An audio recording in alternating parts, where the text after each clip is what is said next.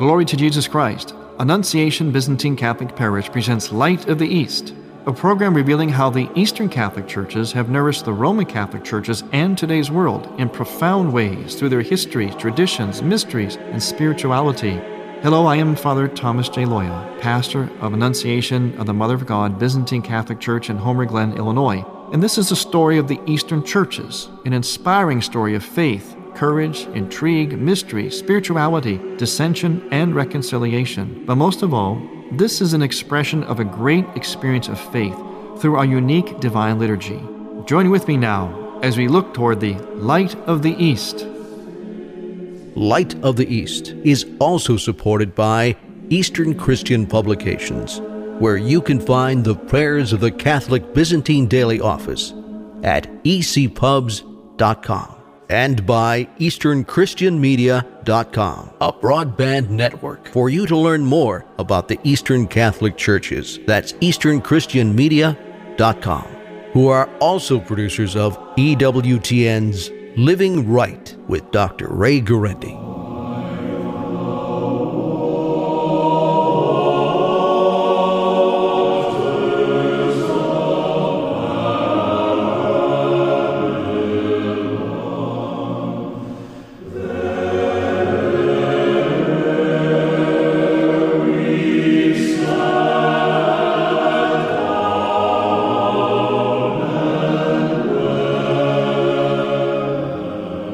Glory to Jesus Christ. Welcome to Light of the East. I'm Father Thomas Loya, your host, and here we are already on the third Sunday of Lent, the midpoint of Lent, according to the Gregorian calendar. In the Byzantine Catholic liturgical calendar, we call this the third Sunday of Lent, or mid-Lent, or the Veneration of the Holy Cross. This is also a very, very significant time in the history of the Church, as our Pope has just recently now officially renounced the papacy, meaning he is no longer acting as the Pope. Renouncing doesn't mean that he has something against it, and he's rejecting it. It's just that he can no longer go on, as he explained. And as I said in a previous program, and I will continue to look at this issue because it is very significant, let's face it, this is something that is very, very unusual. It hasn't happened for hundreds of years in the Church. Imagine, we're living through history, a very, very significant aspect of history. I think of my own life. I've only lived to the age of 59. In fact, I just turned 59 a day ago. And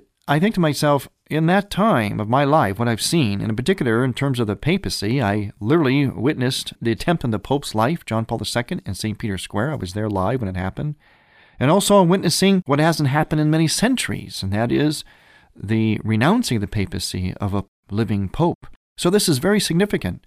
And it's significant on a lot of levels. One of those, as I mentioned before, and of particular interest for us on this program, Light of the East, is the implications and the reaction of the Pope's renouncing the papacy in terms of the Orthodox. What this means for the Orthodox, the other parts of the Eastern lung of the Church, as John Paul II would refer to the Eastern churches.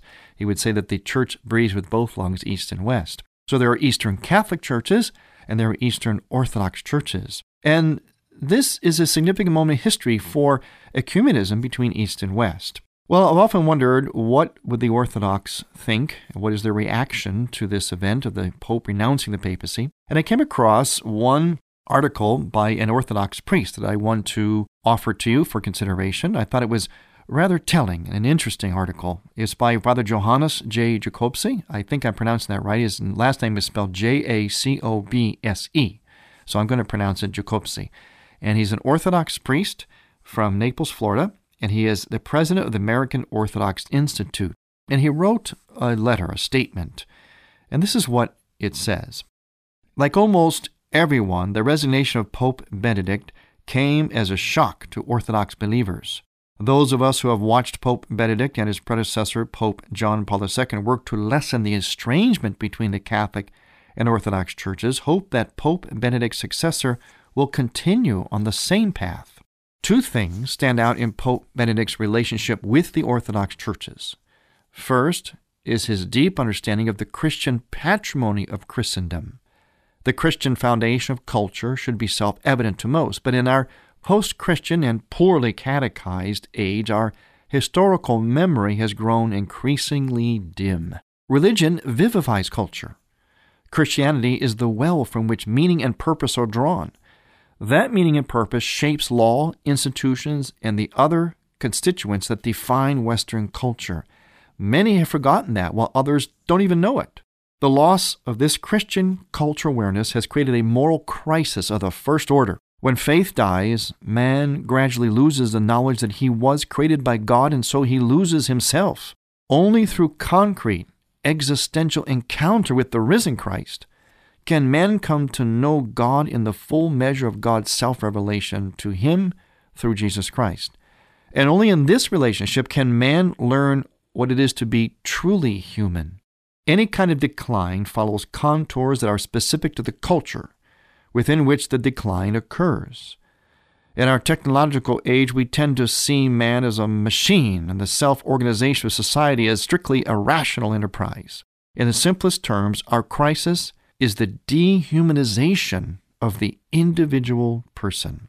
Pope Benedict understood this acutely, no doubt because of his first-hand experience with Nazism and the barbarity it unleashed in Western Europe. His work to recover and restore the Christian roots of Christendom is a prophetic call to return to the gospel of Jesus Christ. Only a return to Christ can reverse this march to cultural suicide, but only the embrace of Christ will reveal to man who he was created to be. The Orthodox hear this, particularly Orthodox conservatives in the Christian West and the Russian Orthodox Church. Conservatives see the decline. The Russian Orthodox Church has experienced its bitter fruit. Pope Benedict has furthered the common project to restore the Christian foundations of culture. Clearly, this is divinely ordained. The shared mission increasingly leads to a reevaluation of the historical barriers that has contributed to centuries of estrangement between the Eastern and Western churches and promises more progress in the future. The Orthodox wonder about Pope Benedict's replacement. If the new pope is a cultural conservative in the mold of Popes Benedict and John Paul II, then we know that the rapprochement of the last 4 decades will continue. If not, it would be more difficult to find common ground. We wonder, too, if the Catholic Church's crucial role in preserving the religious heritage of the Christian West will continue with the same deliberation. We hope that it does. A second important characteristic of Pope Benedict's service in office is his understanding of the Orthodox patrimony within Christendom. The Regensburg Address is perhaps the most penetrating analysis of the contribution of Hellenism to Christianity offered by a Western Christian in centuries. Regensburg was met with immediate hostility by the Muslims and thus misinterpreted by the mainstream press. The press seems to have a congenital inability to comprehend any idea outside of an immediate political context. In actual fact, the address is a historical and theological tour de force and gently reminds the Christian West that ignoring the patrimony of the Christian East is like looking at history with one eye closed. We should be careful not to underestimate the importance of Regensburg. It may have significant impact down the road. Pope Benedict already started the discussion by drawing out ideas about the non-coercive nature of the Christian faith, considerations that require much more elaboration, especially as the hostility towards the Christian faith increases in coming years, and as Christendom faces the historical problem of Muslim expansion once again. Regensburg is a testament to Pope Benedict's towering intellect, but it also reveals a deep humility. There simply is not one hint of triumphalism or false note of partisanship in it. It was clearly intended as a gift to both West and East, and those with ears to hear will see that.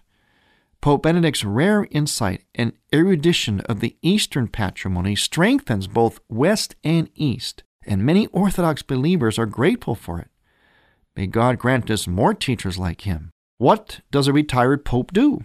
Listening to Catholic radio, it appears even the Catholic Church does not know for sure. It is reported that Pope Benedict will retire to a monastery within the Vatican and spend his remaining years in prayer and study. May his remaining years bear much fruit. We still need him. Again, this is a statement written by Father Johannes J. Jacobsi. He's an Orthodox priest serving in Naples, Florida. He is president of the American Orthodox Institute. And to find out more about this, or to obtain this letter yourself, you can go to aoiusa.org/blog. That's aoiusa.org/blog. blog. I don't know about you, but certainly myself as a Catholic, and specifically an Eastern Catholic. And as an Eastern Catholic, you have to remember that we're kind of in an interesting position. Sometimes it's precarious because many times our Orthodox brethren kind of look at us with a certain agitation. Not all of them all the time, but some do. And this is a historical thing because they believe that the Eastern Catholic churches, which were once part of the Orthodox Church, kind of betrayed them. It's like the children kind of sneaked out of daddy's house and went over to live in the neighbor's house. The neighbor, of course, would be the Roman Catholic Church. And I'm referring to the reunions by parts of the Orthodox churches, which of course gave us today what we know as the Eastern Catholic churches. On the other hand, many in the Roman Catholic Church are not even aware that there are Eastern Catholic churches within the whole Catholic Church.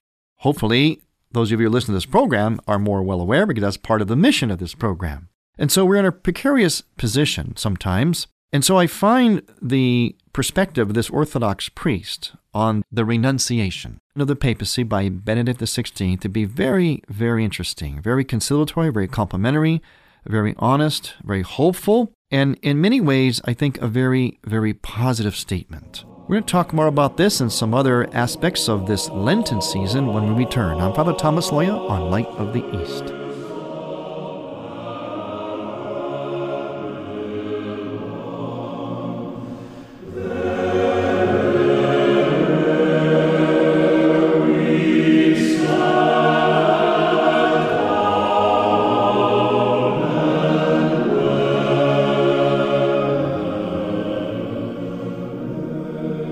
Light of the East's mission is Christianity's reunion, and to tell the story of the Eastern lung of the Catholic Church, we need your support.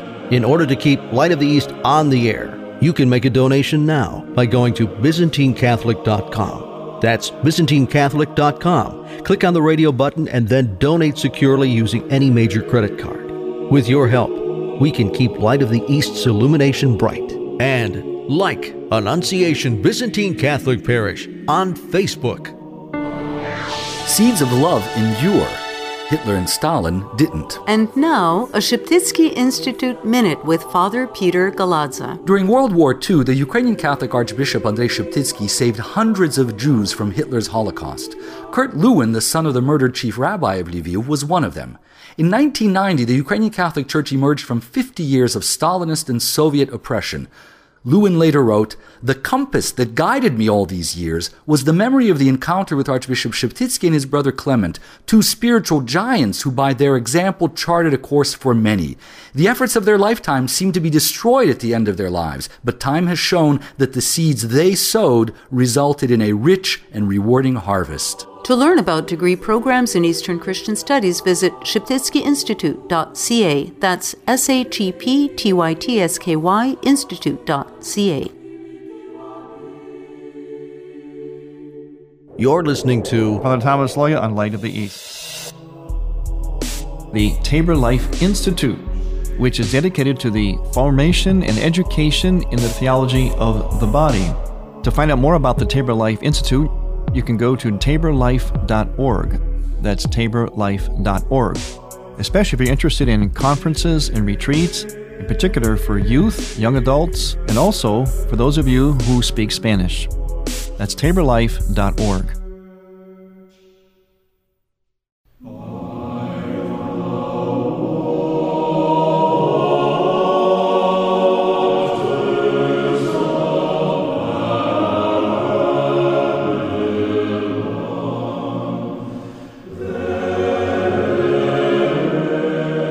Welcome back to Light of the East. I'm Father Thomas Loya, your host here on the midpoint of Lent, the third Sunday of Lent, the Lenten Sunday in which we say in the Byzantine liturgical calendar the veneration of the cross, the Sunday of the veneration of the Holy Cross. Before we get to that, I just want to conclude some of our comments about this rather remarkable letter, I thought, from Father Johannes J. Jacobsi, an Orthodox priest from Naples, Florida. And again, if you want to find out more about this statement that I read, you can go to aoiusa.org/blog. aoiusa.org/blog. Now, there's just one point in particular I want to focus on just for a moment. And that is, if you notice that as an Orthodox priest, now no one person speaks for all of Orthodoxy. However, we can get a certain sense of where the Orthodox churches are by certain people and certain statements, and I think this one certainly, I think, is reflective perhaps of many in the Orthodox churches. And one of the things he said here, which was very, very salient, is how he admired Pope Benedict XVI for a number of things, but in particular for his understanding of the Orthodox patrimony within Christendom. In other words, to put it simply, how Benedict XVI, and before him, John Paul II too, but in a particular way, Benedict, had a way of communicating a real appreciation for the historical legacy of the Eastern churches in terms of the history of the church and of their patrimony, their contribution, their significance. And I think the Orthodox really respected the Pope for that. He didn't have an agenda. He wasn't speaking just from a position of trying to preserve the sort of the monarchical power of the papacy and so on. He had a very honest and realistic, a scholastically honest perspective on things, including the papacy. And in fact, I believe that one of the reasons that he was able to, in his conscience, renounce the papacy is precisely because I think he had a razor-sharp understanding of it. In many ways, the Eastern Church looks at the papacy as having perhaps grown in certain ways disproportionately over centuries, and this is largely due to historical factors. And I think Benedict was very sensitive to that. And being the honest scholar he is, and as this priest said, a man with a towering intellect, I think he was willing to look at that issue for the good of the church. Well, there's many other things we can say about this, and hopefully we'll hear more about this, more reactions from our Orthodox brethren, because it's very, very significant. As I mentioned, there's a very significant moment in history, but it's also significant in its ecumenical implications between the Orthodox churches and the Roman Catholic Church. And of course, one of the missions of this very program, Light of the East, is Christianity's reunion between the East and West. So we're very, very interested in the reaction of our Eastern brethren, both Eastern Catholic and Orthodox, to this incredible historical event, the renunciation of the papacy by Pope Benedict XVI. Well, as I mentioned before, this is also the third Sunday of Lent, the Sunday of the veneration of the cross. Listen to a couple of the prayers that we say in the Byzantine Church during this day. One of the things we say is this, and try to listen now to the seemingly contradictory nature of this very short prayer. We bow to your cross, O Lord, and we praise your holy resurrection. We bow to your cross, O Lord, and we praise your holy resurrection. Now, just kind of remember that for a moment. Hang on to that thought. We're going to come back to it. I want to offer a couple other prayers to you from our liturgical calendar, our liturgical divine office in the Byzantine Church. Listen to these prayers.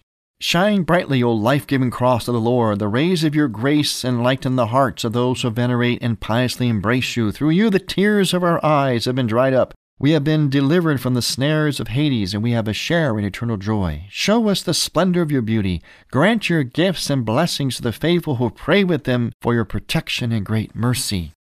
And here's a couple other prayers. This is the day in which we bow before the life-giving cross. Come, let us all venerate it. Resplendent in the light of the resurrection, it is given to us. Let us kiss it in the joy of the Spirit. O lofty cross of my Lord, show me the divine image of your beauty. Grant that I may adore your most pure glory. I speak to you and surround you with reverence, as if you were alive. Now, why would we, in a sense, sort of prayerfully gush all over the cross? Why would we say contradictory things in one breath, such as we bow to your cross, O Lord, and we praise your holy resurrection? Why would we bow to and sort of gush over and admire and rejoice and venerate something that is an instrument, a symbol of everything that is bad, of suffering, of death, of shame, of mockery, of abuse, of disrespect, of blood and guts and suffering? Why? Why would we do that? And at the same time, we're doing it with a certain joy. Well, many of us have been brought up with the saying, and I remember I've heard this all my life, and we often hear it, oh, I'm carrying my cross. Or if there's something or someone that we're having difficulty with, we sometimes kind of roll our eyes and sigh and say, well, I guess that's my cross. Well, there is truth to that. But on this third Sunday of Lent, in which the Eastern churches look at the cross, I would like to bring a little bit of a different perspective. Again, it's more of an Eastern perspective, more of a both and, as you're probably picking up now. In that one short phrase, we bow to your cross and praise your holy resurrection, you see a classic both and statement in that one short prayer. We bow to your cross, Lord, and praise your holy resurrection, or we glorify your holy resurrection, whichever translation you want to use. But the idea is that we're combining two seemingly opposite ideas in one prayer, in one breath. And this is typically Eastern. And an Eastern perspective on the cross would be this. It wouldn't be where we just look at it as an instrument of suffering. We kind of go through life toughing it out, carrying our cross. Yes, that's true. That is part of it. But there's more to it. Got to think more in the both and. This is very Eastern now, very Byzantine. And why we celebrate the cross, focus on it on the third Sunday of Lent. The amazing thing about the cross, the mystery of the cross, and right away I'm giving you a hint with the word mystery. Mystery means something revealed and something hidden all at the same time. Mystery is kind of a union of two seemingly opposite realities, heaven and earth in particular. The mystery of the cross is such that, yes, there is a suffering, but simultaneously, at the same time of that which is bad, what we consider to be bad or unwanted or unplanned, at the same time, there is happening a redemption. In other words, the very thing that we see as bad, the very thing that we don't want, we did not plan for, is the very thing that we might in fact need. It's the very thing that will bring about good. In other words, God is bringing about good at the very moment, simultaneously with the unfolding of what seems to be bad. Take this example that I often come across as a pastor. Nowadays, it is rather common that adults have to put their parents into nursing homes. And sometimes their parents will live in nursing homes for several years, and the adult children will go to visit them faithfully. But they watch them decline, especially if they have a condition such as, for instance, dementia, or Alzheimer's, which is very, very difficult to watch in a loved one.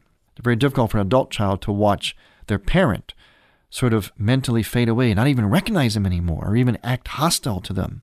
Sometimes the adult child will ask me, why does God allow this?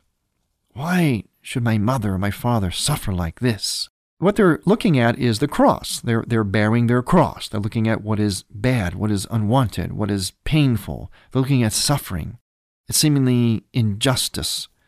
And my answer to them is, this is happening largely for your sake and for the sake of others. Because look at yourself. Look at what's happened to you since you've been enduring this with, for instance, your mother.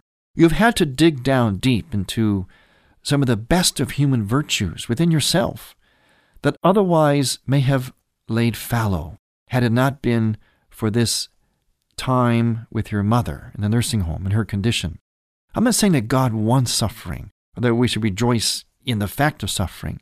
What I am saying, though, is that the mystery of the cross is that while you are seeing or experiencing suffering or something is undesirable, unplanned in your life, at the same time, that thing becomes a gift. That thing is producing good. That thing is becoming, at the same time, an instrument of redemption, of transformation for you and you know how many other people as well. This is just one example of how the cross is so much more than just toughing it out, just carrying our cross and slogging through life suffering. It's about redemption. It's about living in the both and. It's about making God the God of everything, God having the last word even on the worst things. And that's why in the Byzantine Church on this Sunday, this third Sunday of Lent, we bow before that cross and we do exclaim, we bow to your cross, O Lord, and we praise your holy resurrection. I'm Father Thomas Loya on Light of the East.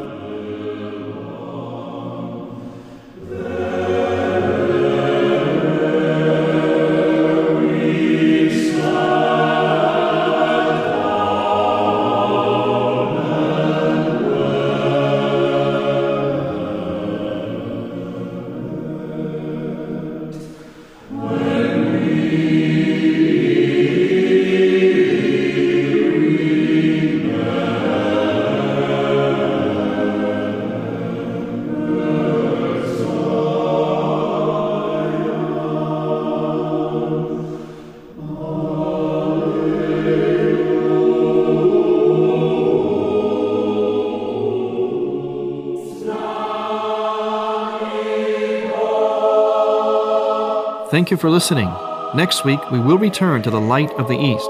To find out more about Annunciation Byzantine Catholic Parish, visit our website, ByzantineCatholic.com, where you will also find an archive of all of our programs. In order to continue this program with its mission of Christianity's reunion, we need your support with a donation. Any amount would be a blessing. Please make out a check to Light of the East Radio and send it to Light of the East, 14610 Will Cook Road, Homer Glen, Illinois, 60491. That's Light of the East, 14610 Will Cook Road, spelled WILL-COOK Road, Homer Glen, Illinois. From the Light of the East, a new dawn of unity is in sight. God bless you, go with God, and may God bless you and grant you many happy years.